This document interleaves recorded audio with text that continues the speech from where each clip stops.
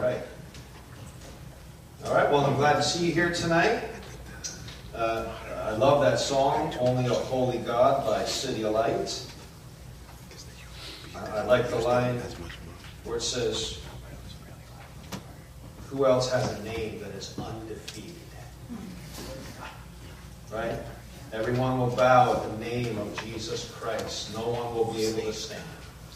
Right? We serve a holy God. And speaking of holy, we're going to continue in Leviticus chapter 19. If you remember, the theme of the book of Leviticus is the Lord is holy. It's holiness.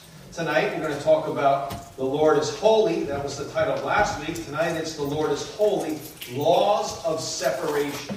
The Lord is holy, laws of separation. Our text for tonight is found in Leviticus chapter 19, verses 19 to 32. So I would ask you to stand with me as we would pray. We would read from God's Word and would hear what a holy God will say to us tonight. Father, we thank you that you are indeed holy. You're separate, completely different in every way. And yet you, O holy God, bid us come near. You bid us come near through the blood of your Son, Jesus Christ, who takes our sins, though as scarlet, makes them as white as snow. What a great God you are. What God would offer his only Son. Only a holy God. And we ask, Lord God, again tonight, that you would speak to us.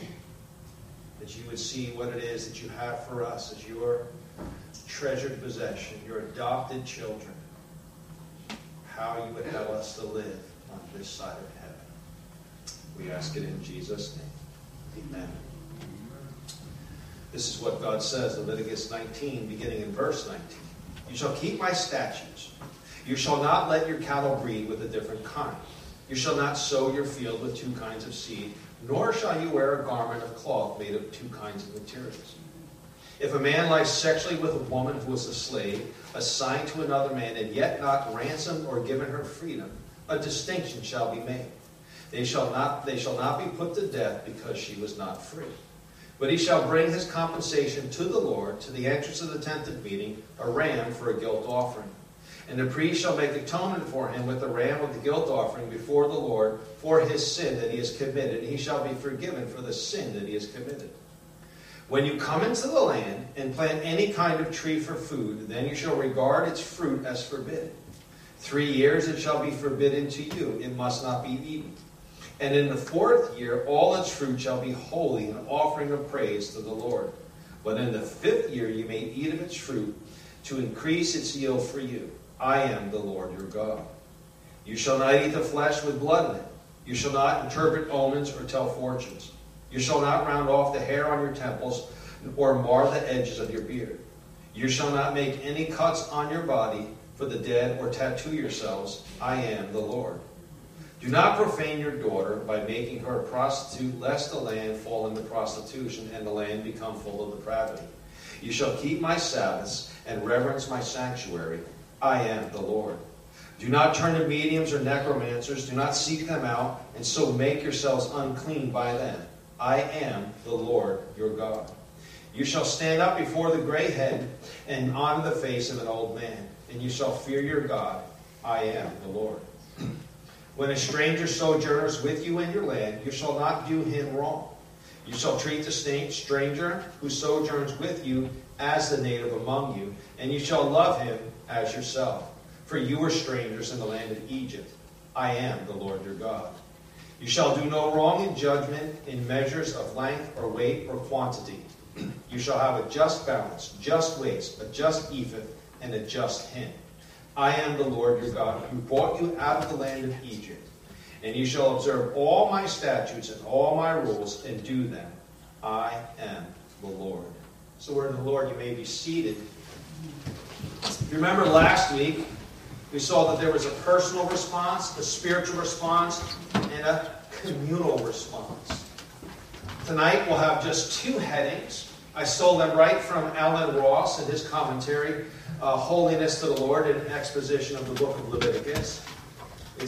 These 2 points will be for tonight. God's people must conform to his holiness by keeping the distinctives and separation that he made. God's people must conform to his holiness by demonstrating kindness and justice to others. Those will be our 2 headings for tonight. Leviticus 19 says this, you shall keep my statutes. You shall keep, which means cause a state or condition to remain. You shall keep my statutes. A statute is a clear, communicated prescription of what one should do. A clear, communicated prescription of what one should do. God is clear here in how he commands his redeemed children to behave. His commands are clear, and the Bible tells us that God's commands are not burdensome. His commands are not burdensome. You ever feel like, oh man, God, really, God, you're going to take that away too? Wrong attitude to have. God doesn't take away, right? God may take away what is not good, but God only actually gives what is good, does he not? God only gives what is good. His commands are not burdensome. As we said, these are statutes, laws of separation. And so our first point is God's people must conform to his holiness by keeping the distinctives and separation that he made. The ones that God makes. The distinctions that God makes. We are not able to, well, we do, but we do not have the privilege to make our own distinctions. God alone has that privilege. God begins by stating that you shall keep these statutes. He gives 3 distinct statutes of separation. He gives no reasons for them, by the way. He just says, you're to do them. I command it, you are to do it. I am the Lord. And the first has to do with livestock, and is probably a statute for all domesticated animals. You shall keep my statutes. You shall not let your cattle breed with a different kind. What's up with that? How does that pertain to you and I? Right? Aren't you glad that they make, somebody decided to put some cows together and come up with Angus beef? Thank God for that, right? Praise God, these laws are no longer in effect for us, because if they were, I couldn't have my dogs, because they're 2 different dogs, right? Castanedas, you couldn't have your dog either. What's up with that? Well, again, God gives no reason as to why. And it is always safe where God does not give a reason, we shouldn't try to figure it out. But I like what R.K. Harrison says in his commentary, the Tyndale Old Testament commentary series. He says, the breeding of different kinds of cattle to enrich the bloodline and produce hybrid species was forbidden. And if you think about it, that does make sense, because when God created the world, he made animals according to their kind, right? He didn't say, well, I'm going to give this and this, and let's mix them together and have a hodgepodge of this and that. He said, this is there to be according to their kind. The second statute has to do with farming. It says, you shall keep my statutes. You shall not let your cattle breed with a different kind. You shall not sow your field with 2 kinds of seeds, nor shall you wear a garment of cloth made with 2 kinds of materials. Again, no explanation is given for this command. It simply may be that God wanted them to practice crop rotation. And crop rotation is something that farmers do to keep the soil healthy. They would rotate the crops. I'm going to continue to say that now. That's how my mind works. The crops year after year, so they wouldn't deplete all the nutrients out of the soil, right? They didn't have fertilizers and things like we have today, where you can continuously plant corn, right? I mean, they had manure. That would be the extent of their fertilization. Probably it's that God wanted them, because God knew what they did not yet know through science. Right? Well, we know that through science. They didn't know it. So God said, just keep, don't. Right? Just plant apples, keep an apple orchard, tomatoes, cucumbers, whatever. Don't mix cucumbers and tomatoes and all that stuff. Just don't do it. God says not to do it. The option is, don't do it. Just don't do it. God doesn't have to give us a reason why. What did your parents maybe sometimes say to you as a kid? Because I said so. Right? Don't always like that answer, but when God says, because I said so, it's all we need to know. I am the Lord. He says, you shall not keep my statutes.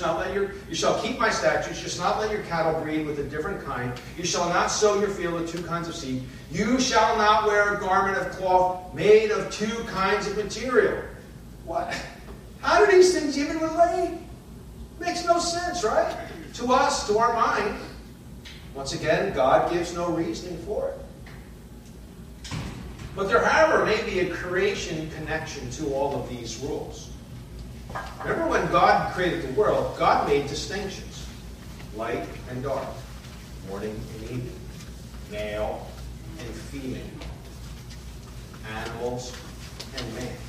God made distinctions. And perhaps it's within these separations designed by God kept order in the world. And perhaps God is saying, you're just to keep this order. We really don't know. It'd be pure speculation. But God says, don't do it. Now we can have rayon and cotton or whatever you have nowadays, right? It's okay now. And in the middle of these agricultural laws, God places this statute. It says, if a man lies sexually with a woman who is a slave, assigned to another man and not yet ransomed or given her freedom, a distinction shall be made. They shall not be put to death because she was not free. But he shall bring his compensation to the Lord, to the entrance of the tent of meeting, a ram for a guilt offering, and the priest shall make atonement for him with the ram of the guilt offering before the Lord for his sin that he has committed, and he shall be forgiven for the sin that he has committed. Now, clearly, this statute is hard for us to understand in modern-day America. It might even be, in some ways, outright repulsive to us. And again, it's odd that it's placed in the middle of these agricultural laws. Why does God want this statute here? How is it a law of separation? Well, oftentimes, a slave was a foreigner. And it may be that is why it is placed in the statute of banning mixtures. Perhaps the most puzzling part for us, though, is the distinction that they are not to be put to death. Like, how did that even get in there? Well, God had previously said that if a woman is engaged to another man, betrothed would be the word, and she has sexual union with another man, they were to be put to death. This woman here is not betrothed. She's a slave. She's not free. And so God says the death penalty is not in play. Now, in our mind, our modern day mind, we're going, that is just weird. That's just... The fact is, this is what God said. I wish I could give you a better explanation, but I can't find it. God said, don't do it. You're not to do this. And if this does happen, here's what you can do. There is a remedy for it. You can bring a ram for a sin offering. You have to compensate the woman. You have to compensate the woman for what was lost to her virginity. You have to compensate her owner. It actually brings a value to a woman. She's not just treated as nothing. You used her and abused her and threw her away, and it's okay. That's not what God says at all. So God goes from this law about sex with a slave woman right back into agricultural laws. What it says, when you come into the land and plant a tree for food, then you shall regard its fruit as forbidden. 3 years it shall be forbidden to you. It must not be eaten. And in the 4th year, all its fruit shall be holy, an offering of praise to the Lord. But in the 5th year, you may eat of its fruit to increase its yield for you. I am the Lord your God. Well, again, here's where God's knowledge is greater than ours. When you first plant a tree, it takes a while for it to mature. When it's young, its fruit is probably not taste as good. God says here that within the 4th year is when it's going to be its best. The 4th year, the first fruits, that's mine. This is a law, actually, statute of first fruits. The law of first fruits, by the way, covers produce, animals, and children. Produce, animals, and children. Earlier in Exodus, he says this in Exodus 34, verses 19 to 20. All that open the womb are mine. All your male livestock, the firstborn of cow and sheep, the firstborn of donkey, you shall redeem with a lamb. If you will not redeem it, you shall break its neck. All the firstborns of your sons you shall redeem, and none shall appear before me empty-handed. God says, 3 years, you get nothing. 4th year, you give it to me.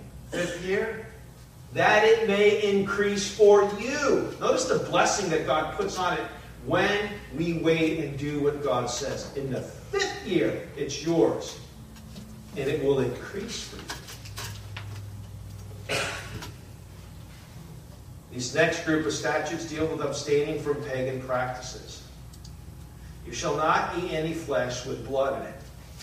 I'm going to be honest. Holy mackerel, thank you, Jesus. This is not in play today. Because medium rare is the best way to eat steak. I'm telling you, that's like, I have to do that. I, Eric, not the Lord, tell you that medium rare is the best way to eat steak. But he said, you should not eat any flesh with blood in it. And God is dead serious about this. And it is a plain words, dead serious about it.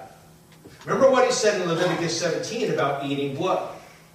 Look what it says in 17, verses 10 to 11. If anyone of the house of Israel or the strangers who sojourn among them eats any blood, here it is, I will set my face against that person who eats blood and will cut him off from among his people. Do you think God's serious about this command?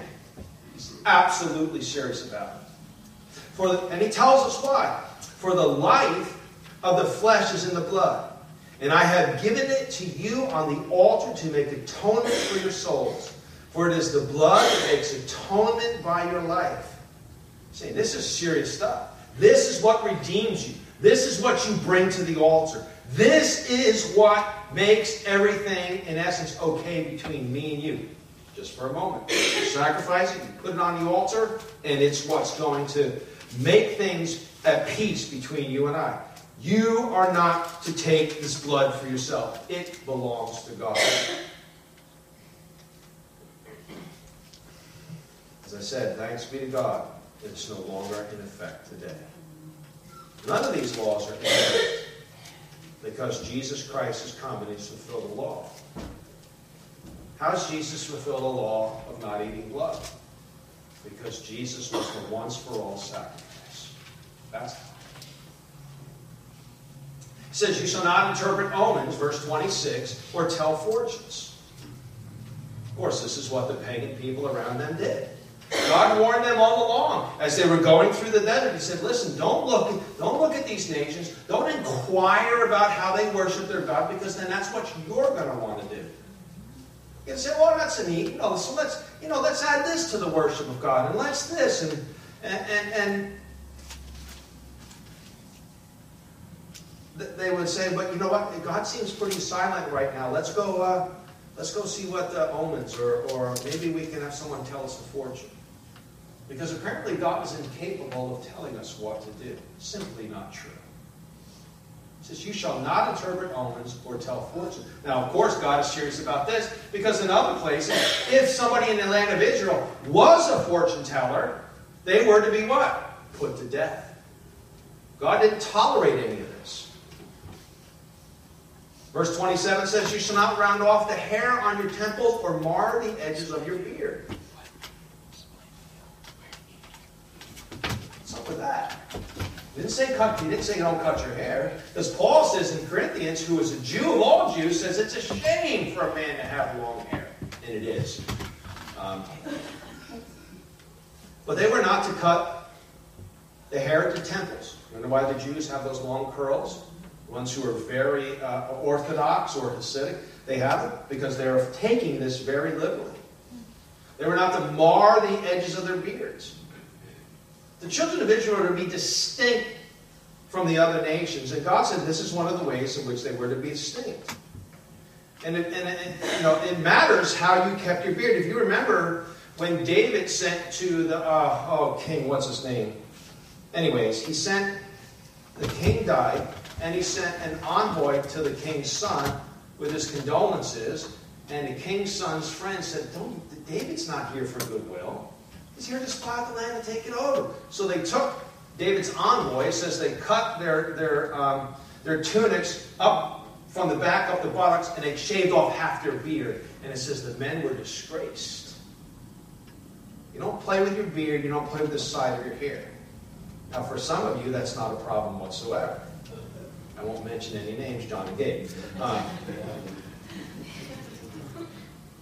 But you know what? Think about this. Think about God and how merciful God is. God says you're not to cut the hair at your temples. Remember earlier he said if somebody's bald, they're bald.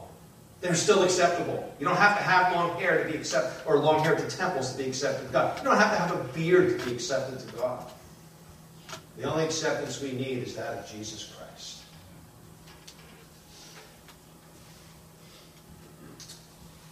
Here's one which is controversial for us even today. Verse 26, or it should be 28, I'm sorry. It says, you shall not make any cuts on your body for the dead or tattoo yourselves. I am the Lord. You shall not make any cuts on your body for the dead or tattoo yourselves. I am the Lord. Our minds should immediately go to Elisha on the mountain, Mount Carmel, with the prophets of Baal.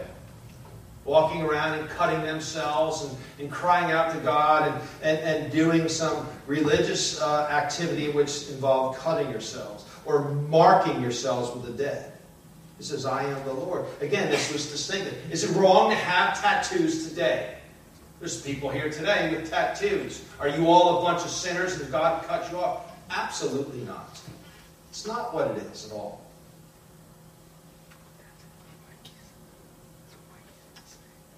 Verse 29 says this, do not profane your daughter by making her a prostitute, lest the land fall into prostitution and the land become full of depravity. This is one of the few statutes in which God gives the reason as to why he says this is in place. Most likely has to do with temple or cultic prostitution.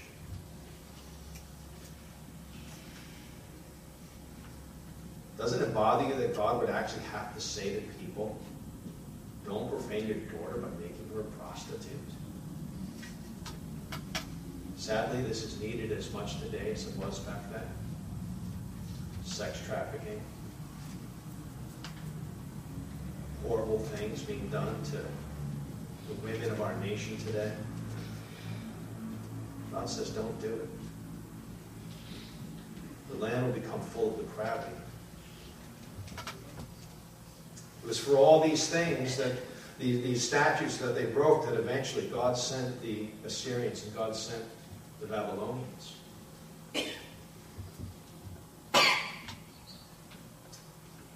Verse 30 says this, you shall keep my status and reverence my sanctuary. I am the Lord. I should have put that in this morning's message, huh? You shall keep my Sabbaths and reverence my sanctuary. I am the Lord.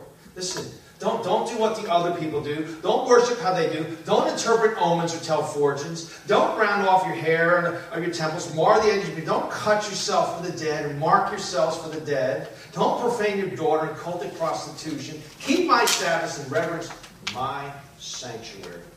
I am the Lord. And of course, by God saying, I am the Lord, he is distinguishing himself from every other being. As he says through the prophet Isaiah, I am the Lord. To whom shall you compare me? There is no other. There's only a holy God, whose name is undefeated. You shall keep my Sabbaths and reveries, my sanctuary. I am the Lord. And then verse 31. Do not turn to mediums or necromancers. Do not seek them out and so make yourselves unclean by them. I am the Lord your God. A medium would be like going to a psychic. A necromancer. Lord of the Rings should come to your mind. Is one who would call up the dead. The Witch of Endor, which Saul went to call up the ghost of Samuel. He says, do not seek them out. Why don't you seek out these things? Because God alone is your wisdom. God alone has the answer. Let God alone be the one who directs your life. It is not a small thing to look at a horoscope. It is a deeply wicked and evil thing to check your horoscope. I hope you don't. I pray that you don't. It may seem like such an innocent and small thing. It's not a small thing to use a Ouija board. Many of us maybe have in the past. It's not a small thing.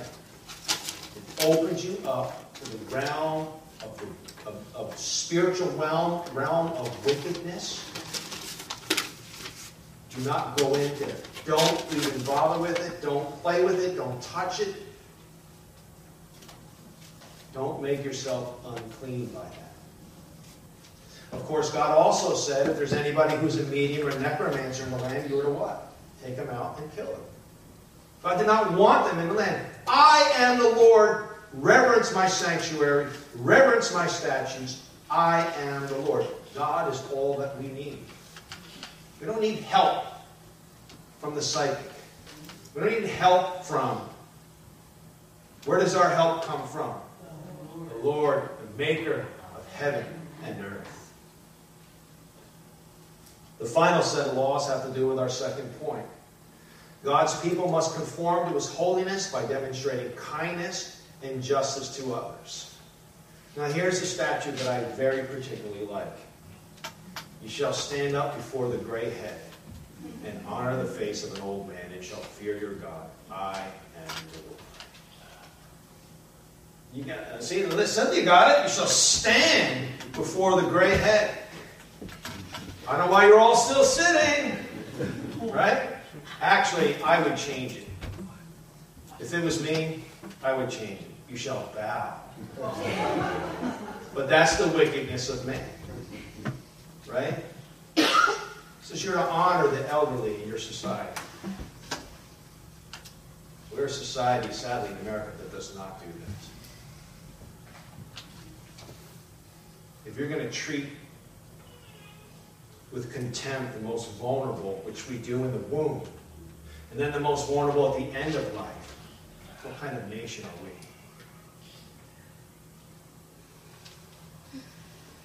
Verse 33 to 34 say, when a stranger sojourns with you in your land, you shall not do him wrong. You shall treat the stranger who sojourns with you as a native among you. And you shall love him as yourself, for you are strangers in the land of Egypt. I am the Lord your God. You got to remember where you were. You were the sojourner. You were the stranger in a foreign land.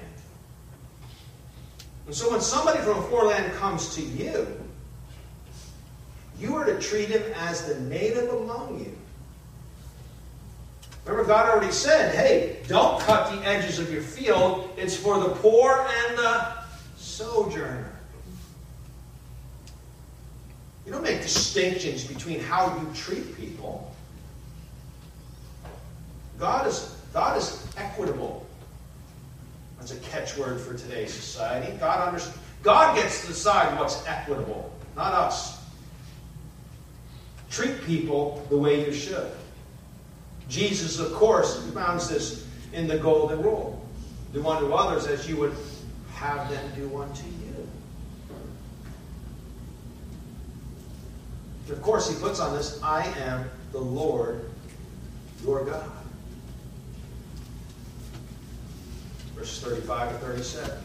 You shall do no wrong in judgments. He had already previously said, listen, in court, don't defer to the rich, to the great, and don't defer to the poor. Care about justice and justice only. He says in measures of length or weight or quantity. You shall have just balances, just weights, a just ephah and a just hin. I am the Lord your God. What were people prone to do? They would tip the scales. They wouldn't give a fair wage. They wouldn't give exactly what you were promised. What you bought, you didn't exactly get. That's certainly part of why Jesus went into the temple and overturned the tables, because they were robbing people. They were taking advantage of people. The Proverbs tell us that God hates what? An unjust weight. God says He hates an unjust weight. So be honest in your dealings, He says. I am the Lord your God who brought you out of the land of Egypt. Remember, you were in a place where things were unjust against you. The scales were not tipped in your favor. But I came, and I delivered you out. And my favor rests upon you. And as I treated you, so you should treat others. The greatest command is to love the Lord your God with all your heart, soul, strength, and mind. And the second is like it, you shall love your neighbor as yourself. That's what God said. We learned last week, He said. You shall observe all my statutes and my rules, and do them. I am the Lord. Why do we want to obey God? Because He's the Lord. Because He said so. I know that seems like such a simplistic answer. Well, because God said so. He's God. That's good enough reason. But what is the lesson for us? How does this apply to us today in our Christian walk? Are we separating ourselves from the things of the world of which we should be separated from? We think we can mingle into things of the world and have a little of this and a little of that, and a little bit of God, and hope that God outweighs the other stuff? That God doesn't get tainted by the other stuff? What has He said all along? That if I bring anything unclean, what? And I touch something unclean, then I myself become unclean. My offering can become unclean at times. The principle we learn from Leviticus chapter 19, the second half, is that we are to also be separate. As Paul, writing to the church in Corinth, says this, 2 Corinthians 6:17. Therefore go out from their midst, and be separate from them, says the Lord, and touch no unclean thing. Then I will welcome you. Have we gone out from the world? Are we separate from the world? We're in the world, but we're not to be of the world. Do not associate with somebody who is sexually immoral. I am not speaking of people of the world, but within the church. Are we separate? Are we different from the world? I'll end with what Alan Ross says in his book, Holiness to the Lord, a guide to the exposition of the book of Leviticus. God's people must conform to His holiness by keeping His commandments, the letter of the law, by dealing with others in love, the spirit of the law, by living according to His standards of separation in the world, and by demonstrating kindness and justice to others. May we be the people that God called us to be. May we be distinct from the world so that people will ask us. They'll either ask us, what's wrong with you? Or why are you different? And we can give an answer for the hope that was within us. Let's pray. Father, thank you for your word. Thank you that you fulfill all the law. Thank you, Lord God, that you have made a distinction. You've made a distinction between